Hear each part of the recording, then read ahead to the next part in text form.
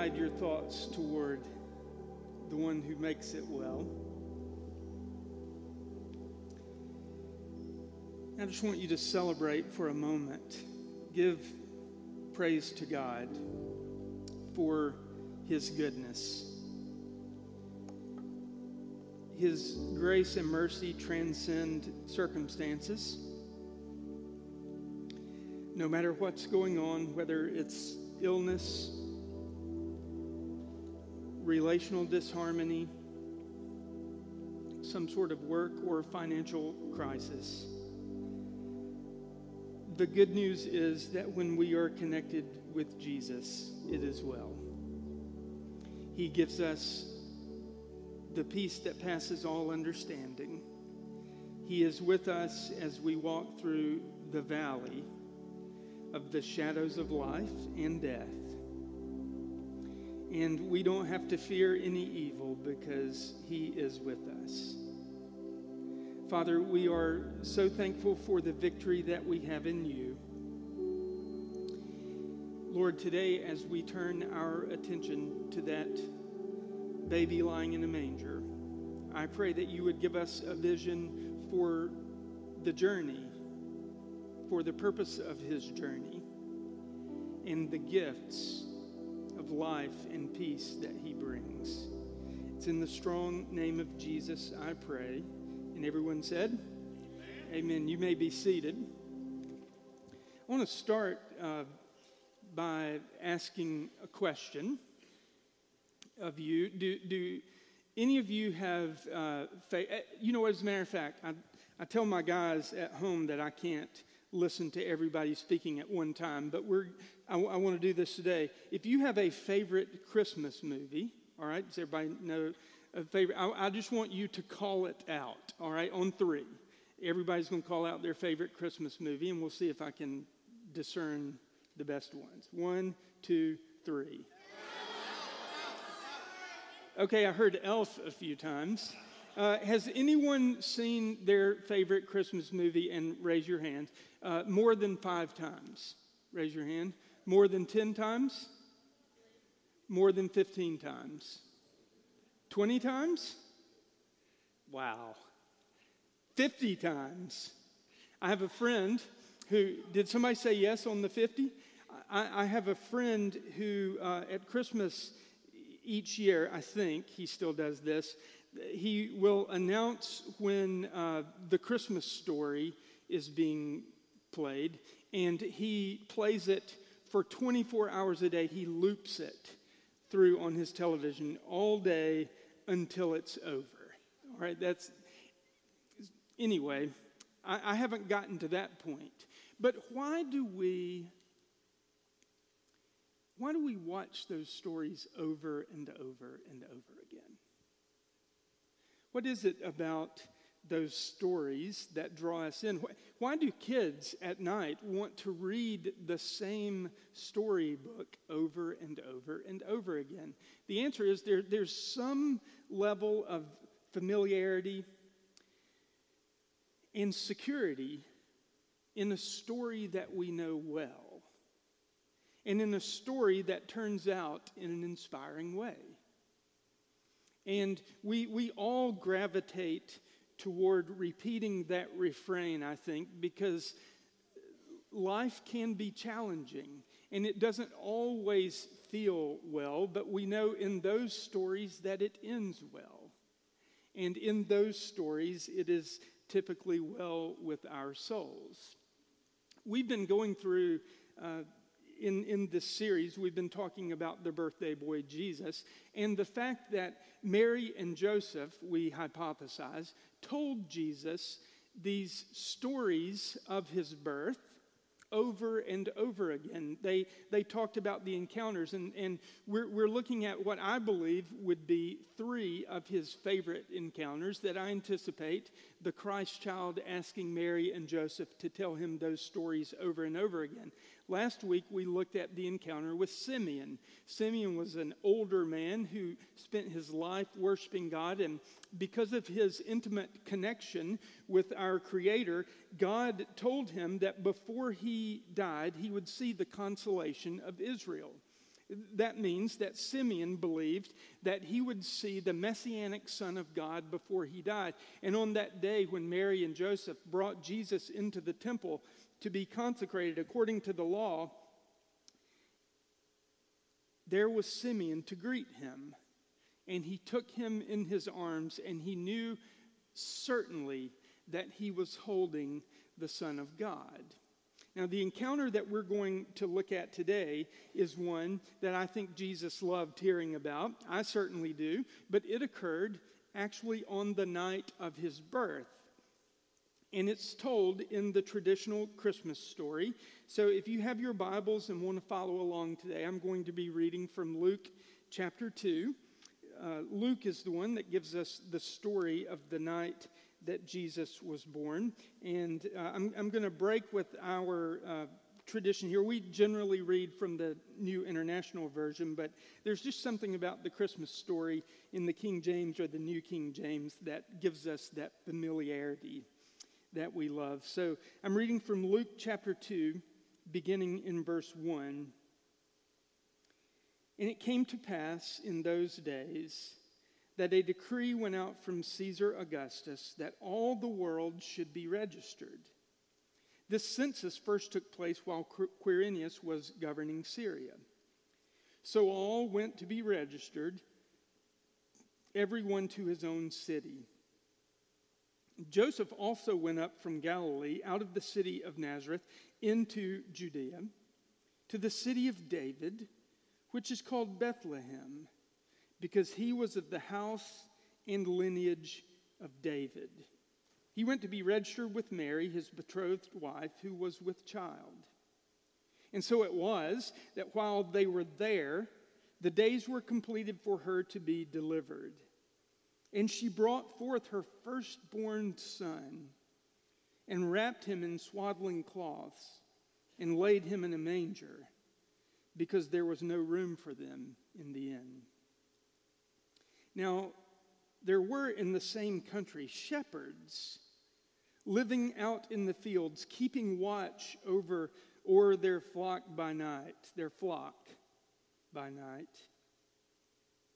And behold, an angel of the Lord stood before them. The glory of the Lord shone around them, and they were sorely afraid. Then the angel said to them, "Do not be afraid, for behold, I bring you good tidings of great joy, which will be to all people. For there is born to you this day in the city of David a Savior, who is Christ the Lord. And this will be the sign to you. You will find a babe wrapped in swaddling cloths, lying in a manger."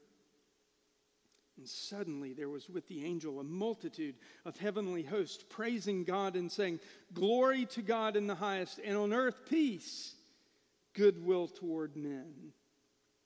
So it was, when the angels had gone away from them into heaven, that the shepherds said to one another, Let's now go to Bethlehem and see this thing that has come to pass, which the Lord has made known to us. And they came with haste, and they found Mary and Joseph, and the babe lying in a manger. And when they had seen him,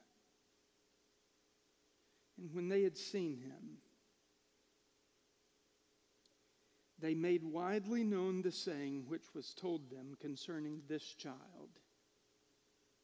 And all those who heard it marveled at those things which were told them by the shepherds. But Mary kept all these things and pondered them in her heart. Then the shepherds returned, glorifying and praising God for all the things they had heard and seen, as it was told them. Let's pray. Father, I ask that as we study this familiar passage, that you would warm our hearts to its truth. Father, that our faith would be elevated. Lord, if there are those who are on the outside looking in, feeling like they can't connect with their Creator, I pray that by your grace and through your Spirit, they would be convinced of your love. And all of us, Lord, would embrace this good news as our own. It's in Jesus' name I pray. Amen. Now, Mary and Joseph went to a city that was far removed from their family and friends. They were instructed by the government to go to the town of Joseph's heritage. That would be the town of Bethlehem. And while they were away from family and friends, they had their first child. And the only people who came to celebrate the birth of their child with them were strangers. Think about that. They could have felt like their space was being invaded, or they could have felt a profound, lonely emptiness. But there were some strangers whose story of how they got there was just as strange as their faces. Apparently, an angel from God appeared to the shepherds in the field with news about the birth of a child, and then right after that announcement, a choir of angels showed up to celebrate, commemorating the occasion in song. Why those shepherds? Of all the people in town, and we know there were lots of people in Bethlehem because the governor said, go home and register. We also know there are lots of people there because there was no room for them in the inn. Why the shepherds? Well, the truth is this wasn't a normal group of shepherds. History teaches us that by this time, it was extremely rare for shepherds to watch their flocks at night. Why? Because sheep were generally kept in a pen at night. Normally, a group of shepherds would combine their different flocks. They would put them in a pen, and then after night, they would come back to the pen, call their sheep by name, and they would follow them out to the pasture. Jesus talks about that in John chapter 10. He said the sheep would know their shepherd's name and follow them out to pasture. So in the day and age of the birth of Jesus, it was unusual for shepherds to be watching over their flocks at night, much less to live in fields nearby, as the text reveals this group did. So what was going on with them? These shepherds lived in a gypsy-type encampment, utilizing a watchtower that the historian Eusebius says was built 1,000 paces outside the city or the town of Bethlehem. And what would happen was at night, a small number of this group of shepherds would ascend the stairs to the top of the watchtower while their co-workers slept, and they would watch over those flocks at night.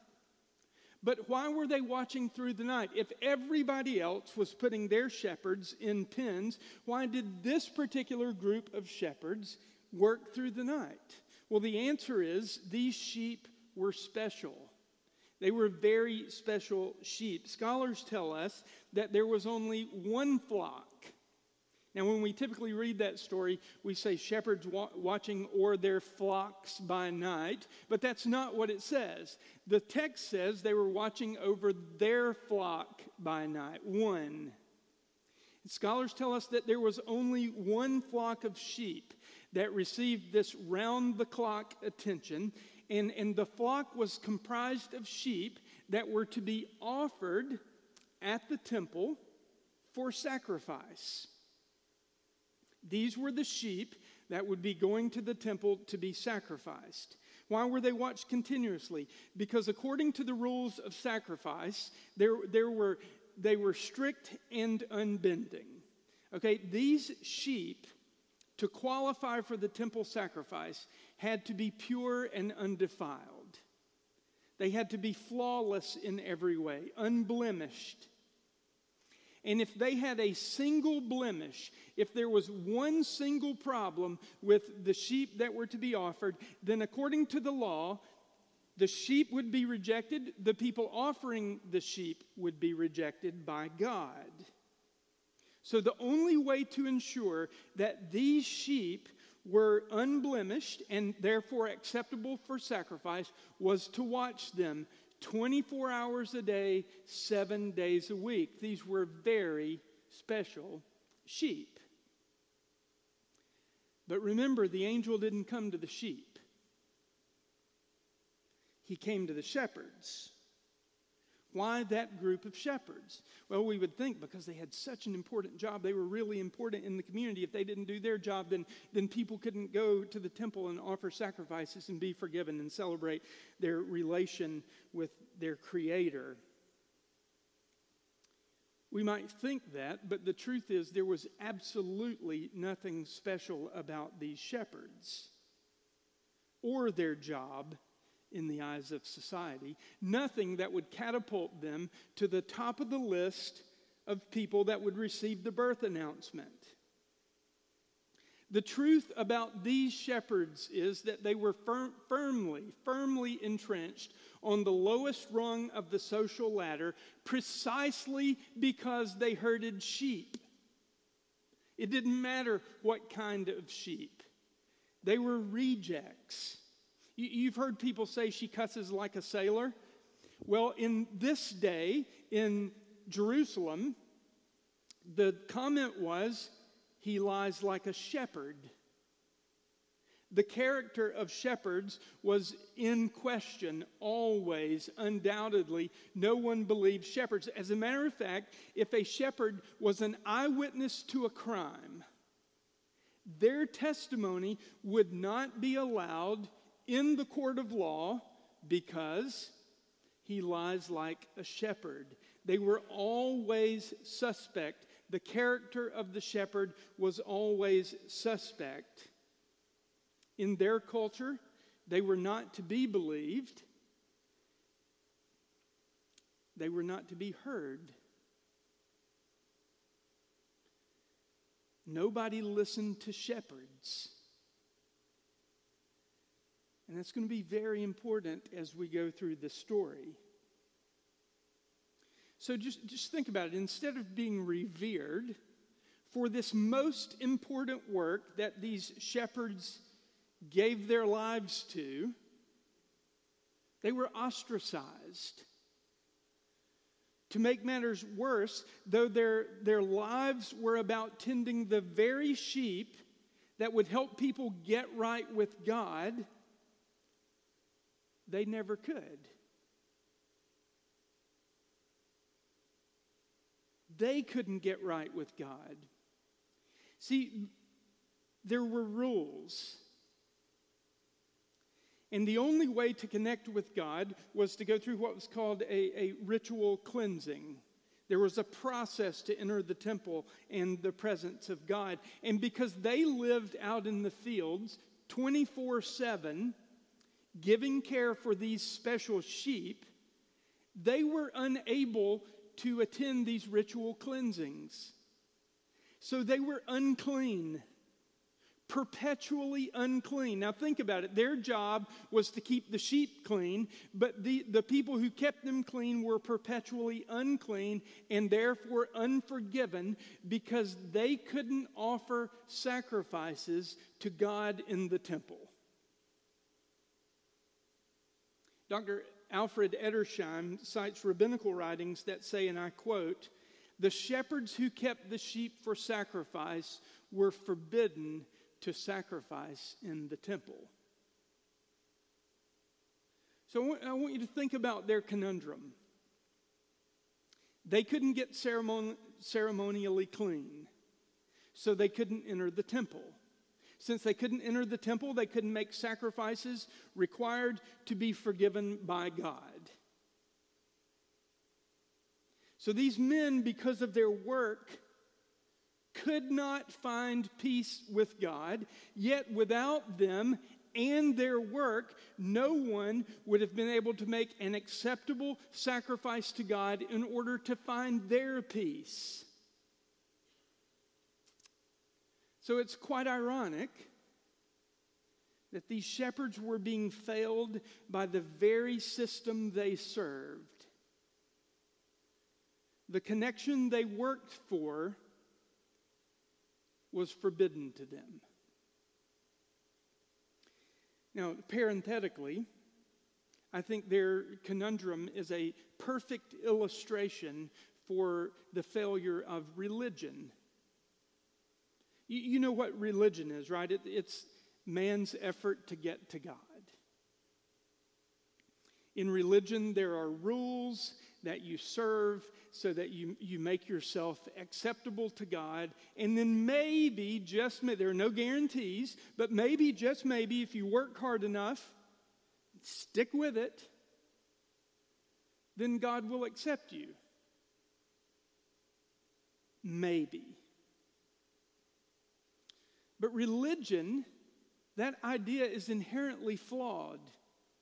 Religion says, try this, and maybe you can get to God, or maybe not.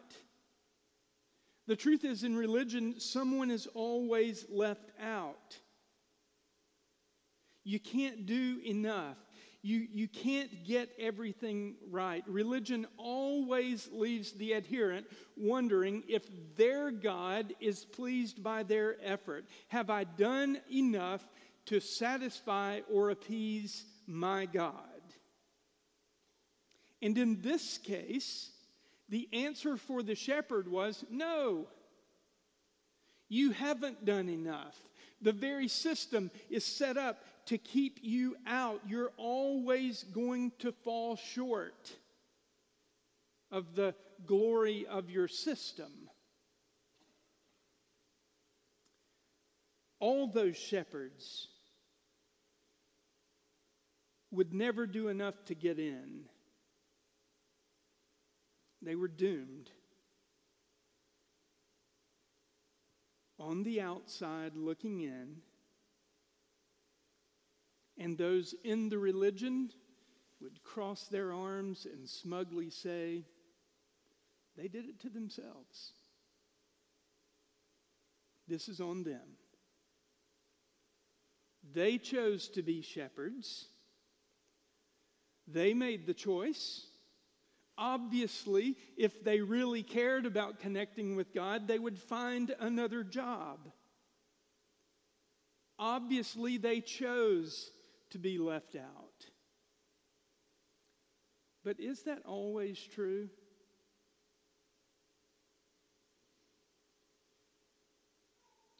When people make choices that create in our eyes an almost impossible path to connect with God, is it always their fault? Can they just pick themselves up, get themselves sorted out, and connect with God? Isn't that religion?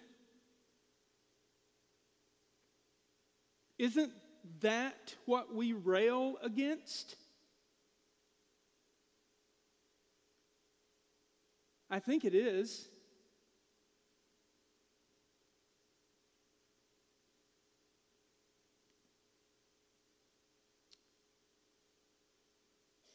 Somehow we lose sight of the fact that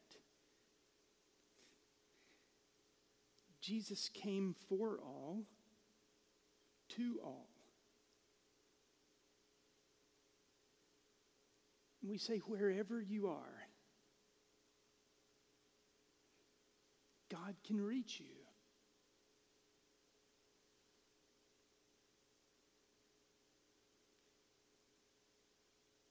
I think that's why the angels came to those shepherds. Because they had put themselves out to pasture, pun intended. And yet God sent his angels to say, to you is born. I think just because they were working in a job that kept them locked out, it doesn't mean that they didn't want to be let in.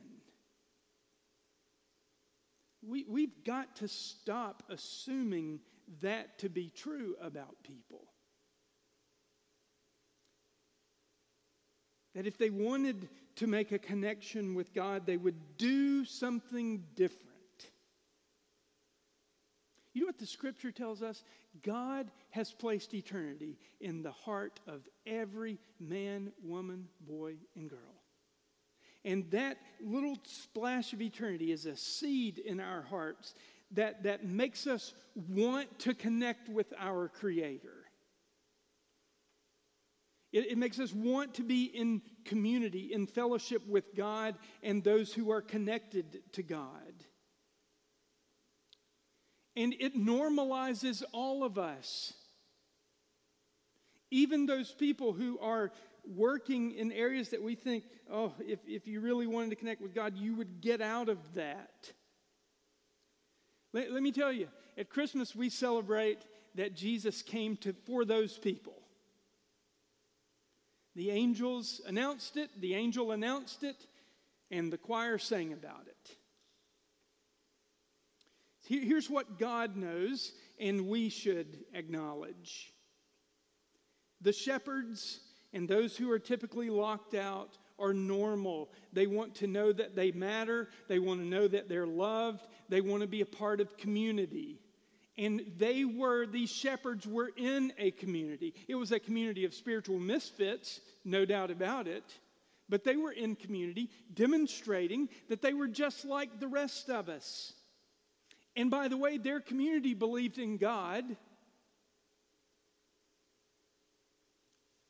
But you know what their religion told them? God doesn't believe in you.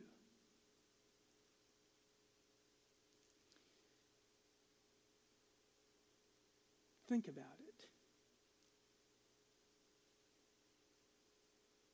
What would it be like if we sent the message?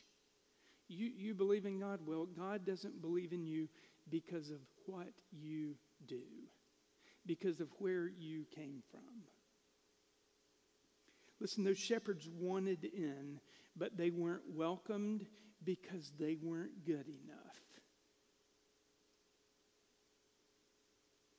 And maybe they chose to be shepherds because they believed what society had been telling them all along. Maybe they believed that because of the things they had done in their past, no sacrifice, no cleansing would ever clean them up. Maybe as they were growing up, they didn't like school and they didn't perform well in the areas where culture says you have to do well if you're going to understand God and connect with Him. Maybe they grew up in families where their parents didn't demonstrate love to them when they were young, and so they believed that they couldn't be loved. Or maybe, just maybe, they saw through all the religious hypocrisy of the elite. And they believed in God, but they were repulsed by the arrogance of the religious insiders. And so they chose to operate outside. Maybe it was some of all of that. I think if we were honest, all of us would choose to admit that there are times where we don't feel worthy of a connection with our Creator.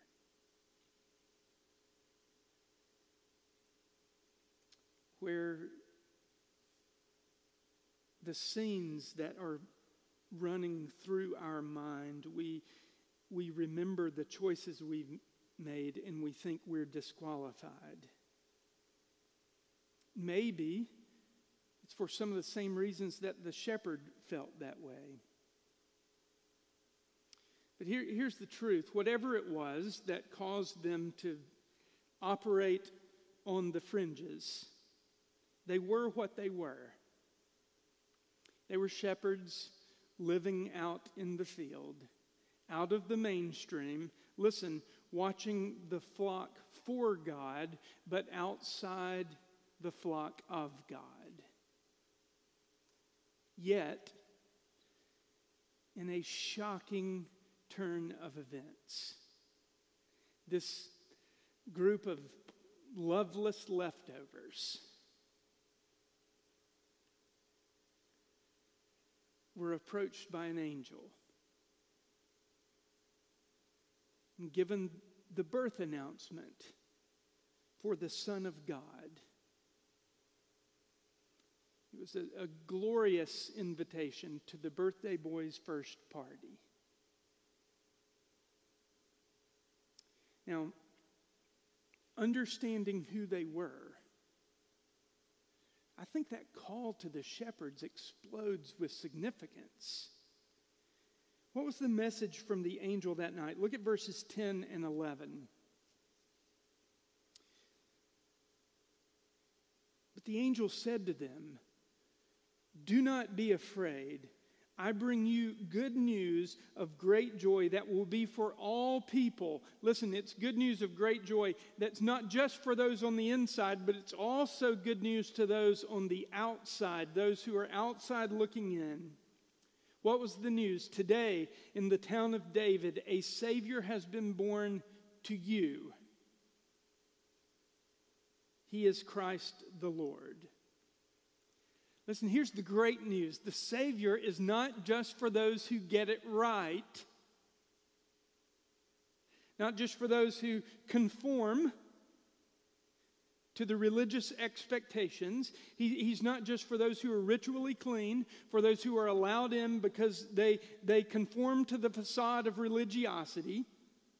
What the angel informed them that night was that the cleansing they longed for, the cleansing that they needed, and by the way, we all need, was being offered by God without restriction or qualifiers. All you who are weary, all of us, were included. Those shepherds didn't have to work for it. They didn't have to work to get to God, because He came to them. You know what happened that night? Religion was turned upside down and renamed relationship. Now everyone was good enough. How was everyone good enough? Because God said they were. Everyone was good enough because God said they were. Now those who desperately wanted a mulligan, a do-over in life, that they could find forgiveness without one. Now those who knew no love were being pursued by the tender, fierce, relentless love of God. Now, because of the gift of Christ, those who were on the outside looking in could come in from the cold and enjoy a meaningful relationship with their Creator. See, because the shepherds, who were, by the way, society's outcasts, because they were at the top of the list, we knew exactly what that first gift of Christmas, the Advent, was all about. It was all about saying, you're loved. You're welcome.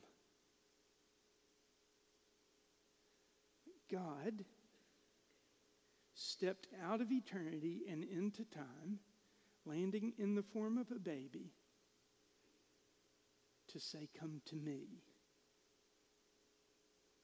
It was the announcement of acceptance. The angel announced to the shepherds, unto you, shepherds, to you guys, is born this day a Savior, which is Christ the Lord. But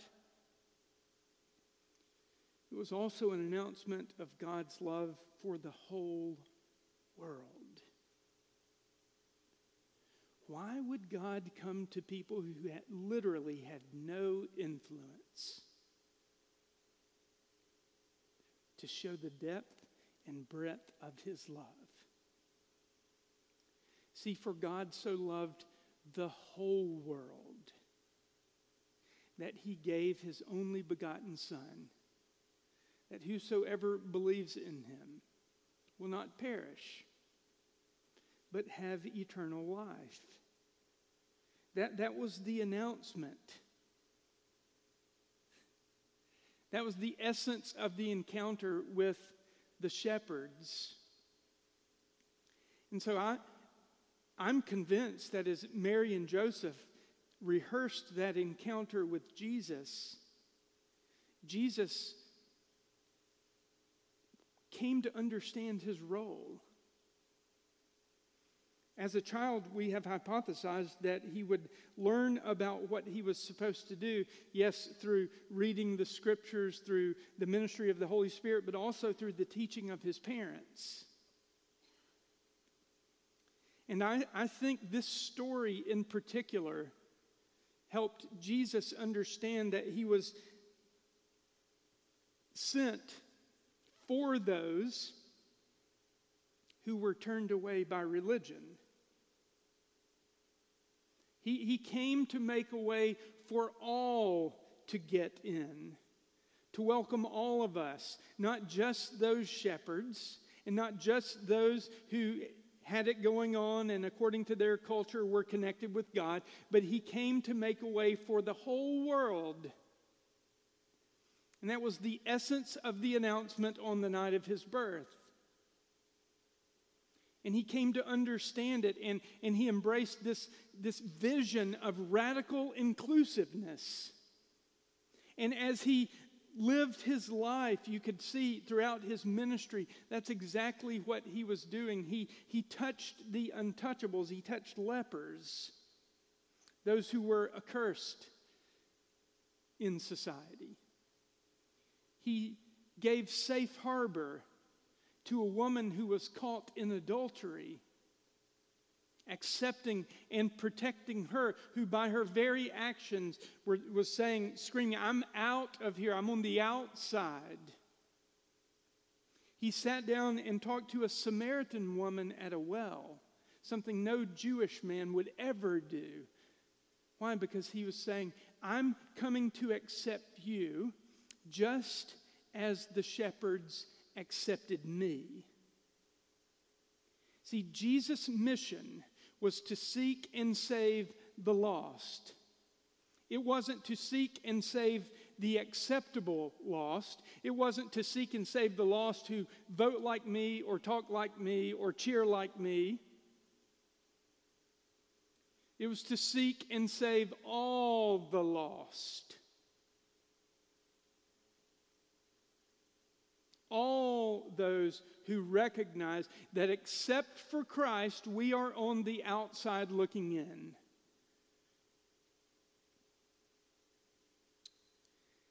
He pursued them indiscriminately, without prejudice for where they had been, what they looked like, or what they had done. And in the process, he destroyed all of the dividing lines that religion seeks to erect and protect. By faith in that child, there are no more lines of division. We are all one in Christ. And so at Christmas, that child was born to us, for us. And he made the way to God. And we no longer have to be outcasts.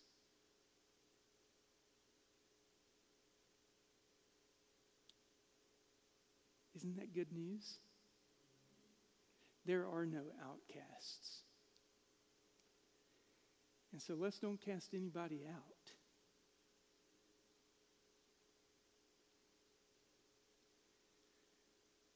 Here's the good news of Christmas, no matter where you've been, what you've done, where you come from, what your parents did to you or for you. No matter your religious background, no matter your education level, or the size of your bank account, Christ came for you.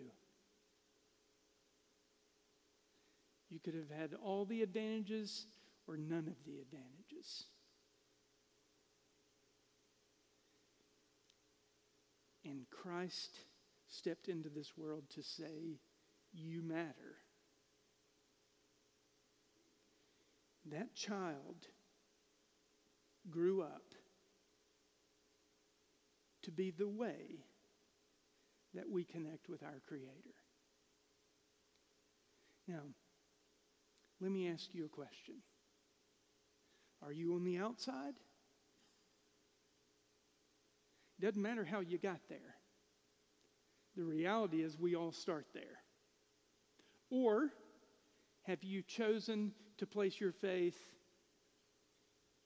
in the way to the inside?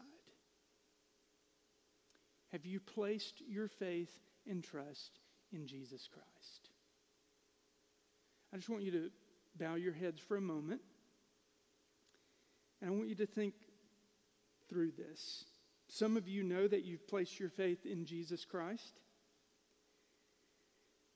And that's something to celebrate. You should say a prayer of thanksgiving, celebrating the gift of the Christ child.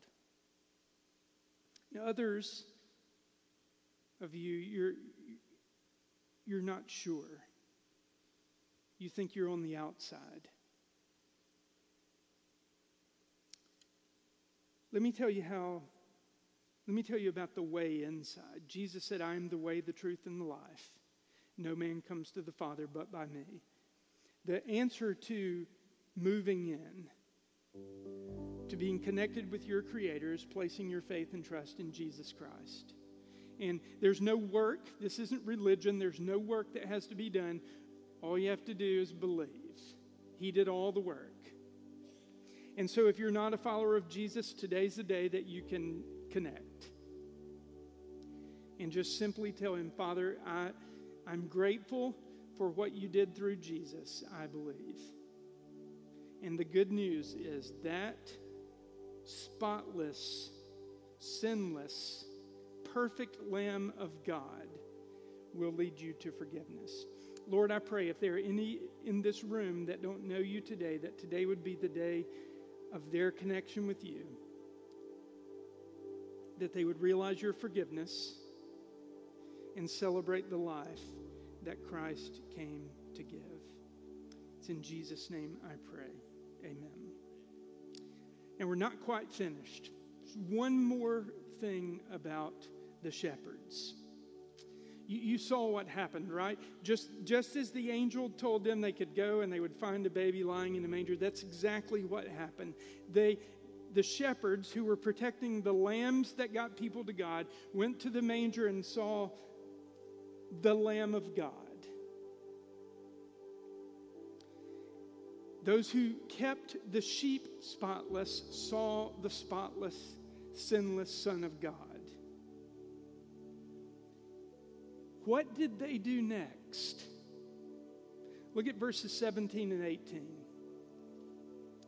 Now, when they had seen him, they made widely known the saying which was told them concerning this child. And all those who heard it marveled at those things which were told them by the shepherds. What did they do when they saw the good news? They did what's natural when we get good news. They told somebody. Remember, these were people who weren't allowed to testify in a court of law. There was no credibility for these shepherds. Yet, you know what they did? They overcame their reluctance. They died to themselves and said, this news that a Savior was born for the world is too good to withhold. And so they overcame themselves and spread the truth. And it was that ruddy band of ragamuffins that became the first evangelists. Now, here's the question. If you have embraced the good news, have you shared it? One of my favorite songs at Christmas time is Go Tell It on the Mountain. And what we're going to do today is we're going to stand up and we're going to sing Go Tell It on the Mountain as a reminder that this good news that God has changed our life is available to all. Let's sing.